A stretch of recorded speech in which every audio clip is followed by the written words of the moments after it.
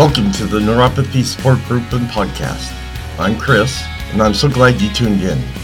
It's my hope with this podcast to help all of us gather information that might help those that need support dealing with this debilitating issue.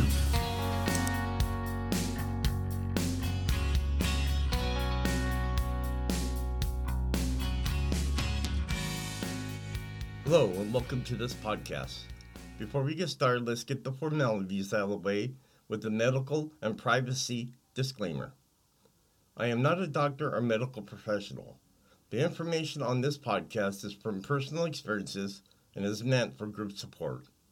Additionally, the information discussed is not meant to diagnose, treat, or cure any underlying conditions associated with neuropathy. All names here within are private and will not be shared with any outside sources. Please consult your healthcare provider before making any health decisions. If you have medical concerns or an immediate emergency, please contact your doctor or dial 911. Well, how's everyone doing this Monday?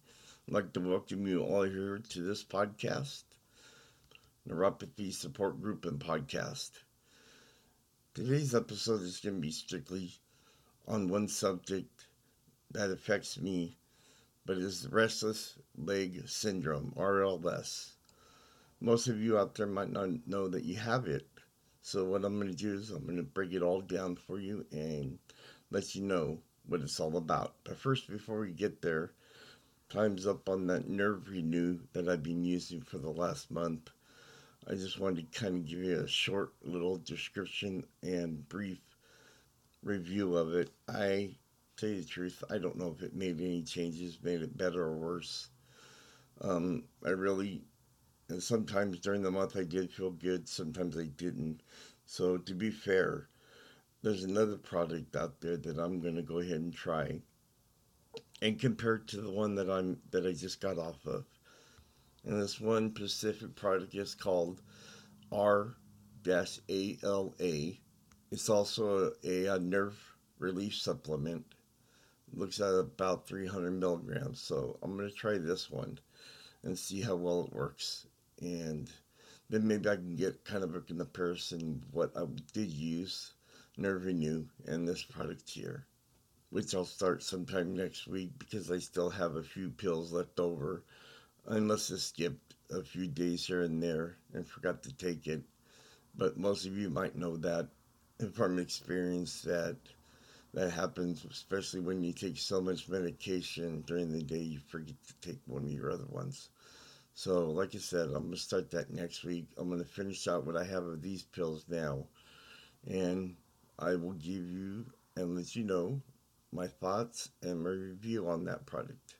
Now, let's get back to what this episode is going to be, RLS, Restless Leg Syndrome. So I found this one website, National Institute of Neurological Disorders and Strokes, and they have a fact sheet on here that I'm going to be going off of and going to go ahead and let you know everything there is to know about restless leg syndrome, and hopefully you'll kind of be able to diagnose yourselves like I did and be able to go ahead and take that information to your doctor and let him or her know what kind of feelings you have and what affects your legs and why they're hurting so badly. So what is restless leg syndrome? RLS causes unpleasant and uncomfortable sensation in the legs and an irresistible urge to move them. Symptoms commonly occur in the late afternoon or evening hours and are often most severe at night when a person is resting, such as sitting or lying in bed. This feeling may also occur when someone is inactive and sitting for extended periods of time, like in a plane or watching a movie or making a long trip. Since symptoms can increase in severity during the night, it could become difficult to fall asleep or return to sleep after waking up. Moving the legs or walking typically relieves the discomfort, but the sensations often reoccur once the movement stops.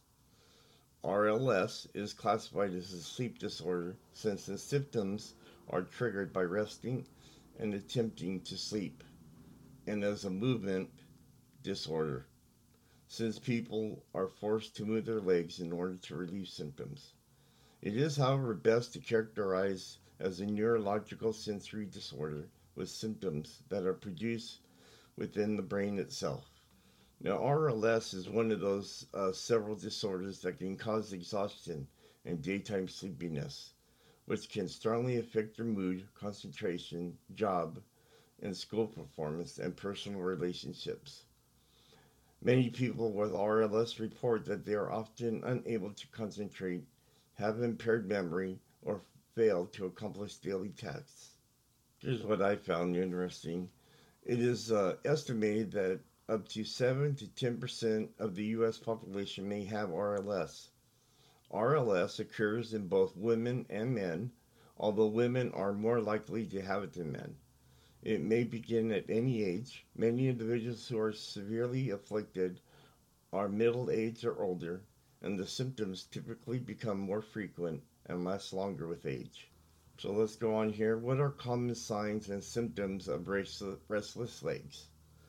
People with RLS feel the irresistible urge to move, which is accompanied by uncomfortable sensations in their lower limbs that are unlike normal sensations experienced by people without the disorder. The sensations in their legs are often difficult to define, but may be described as aching, throbbing, pulling, itching, crawling, and creeping. These sensations less commonly affect the arms and rarely the chest or head, although the sensations can occur on just one side of the body. They most often affect both sides. They can also alternate between sides. The sensations range in severity from uncomfortable to irritating to painful. Now, as just like it says right here, it's hard to difficult to define what is happening to you, but I figured out a way to describe it to people. It's like someone taking a rolling pin, one of those wood ones, and just going up and down your legs, like they're putting a pie crust out. That's what it feels like. It just hurts and hurts, and you're there sitting until the pain goes away after you take some medication for it, but it can be very painful and very irritable. Because moving the legs or other affected body parts relieves the discomfort, people with RLS often keep their legs in motion to minimize or prevent the sensations. This is what happens to me here. They may pace the floor, constantly move their legs while sitting, and toss and turn in bed. That's me. A classic feature of RLS is that the symptoms are worse at night, with distinct symptom free period in the early morning, allowing for more refreshing sleep at that time. Some people with RLS have difficulty falling asleep and staying asleep. They may also note a worsening of the symptoms if their sleep is further reduced by events or activities. Now, it states here that RLS symptoms may vary from day to day or in severity or frequency. It's different for everybody. But my pain, if I don't take the pain medications that the doctor gave me for RLS at night, I'll be in pain. There's no question about it. All right, so let's go to the next subject here. What causes restless leg syndrome? In most cases, the cause of RLS is unknown. However, RLS has a genetic component and can be found in families where the onset of symptoms is before age 40.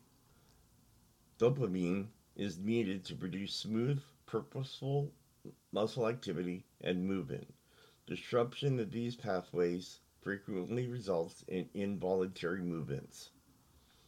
RLS also appears to be related to or accompany the following factors or underlying conditions: end stage renal disease, iron deficiency, certain medications, use of alcohol, nicotine, and caffeine, pregnancy, especially in the last trimester, and neuropathy, which is what we're talking about today. So, how is restless leg syndrome diagnosed?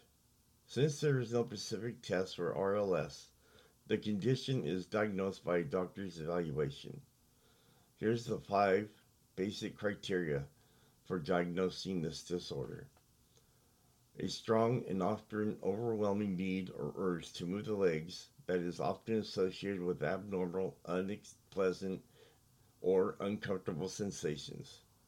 The urge to move the legs starts or gets worse during rest or inactivity. The urge to move the legs is at least temporarily or partially or totally relieved by movements. The urge to move the legs starts to aggravate in the evening or night, and the above four features are not due to any other medical or behavioral condition. A physician will focus largely on the individual's description of symptoms, their triggers, and relieving factors, as well as presence or absence of symptoms throughout the day. I just don't see them finding any area that they can really diagnose, RLS. Um, no doctor did any type of test on me. I just came in, gave him what was wrong with my legs at night, and I did a lot of research on myself to find out why my legs were hurting at night, and this is what I came up with: restless leg syndrome. So a lot of it might be self-diagnosis on your part to just make your doctor understand why or what's happening with your legs. So, how is restless legs syndrome treated? RLS can be treated with care directly toward relieving symptoms. Moving the affected limbs may provide temporary relief. Sometimes RLS symptoms can be controlled by finding and treating an associated medical condition such as neuropathy, diabetes, or iron deficiency. Medications are usually helpful, but no single medication effectively manages RLS for all individuals. In addition, medications taken regularly may lose their effect over time, or even take the condition and make it worse, making it necessary to change medications. So, briefly, here's some treatment options. Lifestyle changes. Certain lifestyle changes and activities may provide some relief in persons with mild to moderate symptoms of RLS, such as decreasing the use of alcohol and tobacco, changing or maintaining a regular sleep pattern, a program of moderate exercise, and massaging the legs, taking a warm bath, or using a heating pad or ice pack. When I first figured out that there was something wrong with my legs, the only way that I could get to sleep was soaking in a hot bath. Also, I guess there's some new medical devices that have been cleared by the FDA, including a foot wrap that puts pressure underneath the foot, and another that is a pad that delivers vibration to the back of the legs. Another treatment option would be iron. For individuals with low normal blood tests, a trial of iron supplements is recommended as the first treatment. Iron supplements are available over the counter. A common side effect is upset stomach, which may improve with the use of different type of iron supplements. Because iron is not well absorbed into the body, it may cause constipation that can be treated with stool softeners. In some people, it does not improve a person's iron levels. Others may require iron given through an IV in order to boost the iron levels and relieve these symptoms. So, another treatment is anti seizure drugs. Anti seizure drugs are becoming the first line prescription drugs for those with RLS. The FDA has approved gabapentin for the treatment of moderate to severe RLS. And also, there's some dopamine related medications too that are sometimes effective in managing RLS. But with like any medication out there, there are side effects.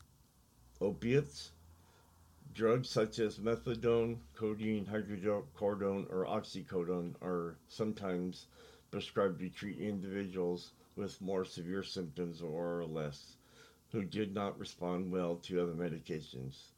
And of course, side effects are going to be constipation, dizziness, nausea, sleep apnea, and the risk of addiction. Then you have benzodiazepines. These drugs can be help individuals obtain a more restful sleep. However, if they're taken only at bedtime, they can sometimes cause daytime sleepiness, reduce energy, and effect on concentration. These products, such as clozapam or lorazepam, are generally prescribed to treat anxiety, muscle spasms, and insomnia. Because these drugs also may induce or aggravate sleep apnea in some cases, they should not be used in people with this condition. These should only be used in the last line of defense. Now, myself, I do take a medication. It's called Requip, and that's the product that I use at night. But I found that, again, like it said earlier, your body starts to get used to how it works, and eventually, it doesn't work anymore, and that's what's happening with my dosage. So what I do is I take that one with one of my opiates at night, and that seems to relieve the pain, and I've had less flare-ups because of that. And finally, what research is being done? The mission of the National Institute of Neurological Disorders and Strokes is to seek fundamental knowledge about the brain and nervous system and to use that knowledge to reduce the burden of neurological diseases. While the direct cause of RLS is often unknown, changes in the brain signaling pathways are likely to contribute to the disease. In particular, researchers suspect that impaired transmissions of dopamine signals in the brains may play a big role. There is a relationship between genetics and RLS. However, currently there is no genetic testing. There is a little bit more information on this website. I just kind of skipped around and gave you the most important information. But from what I've seen, there just really isn't any research that can be done right now for this issue that all of us have.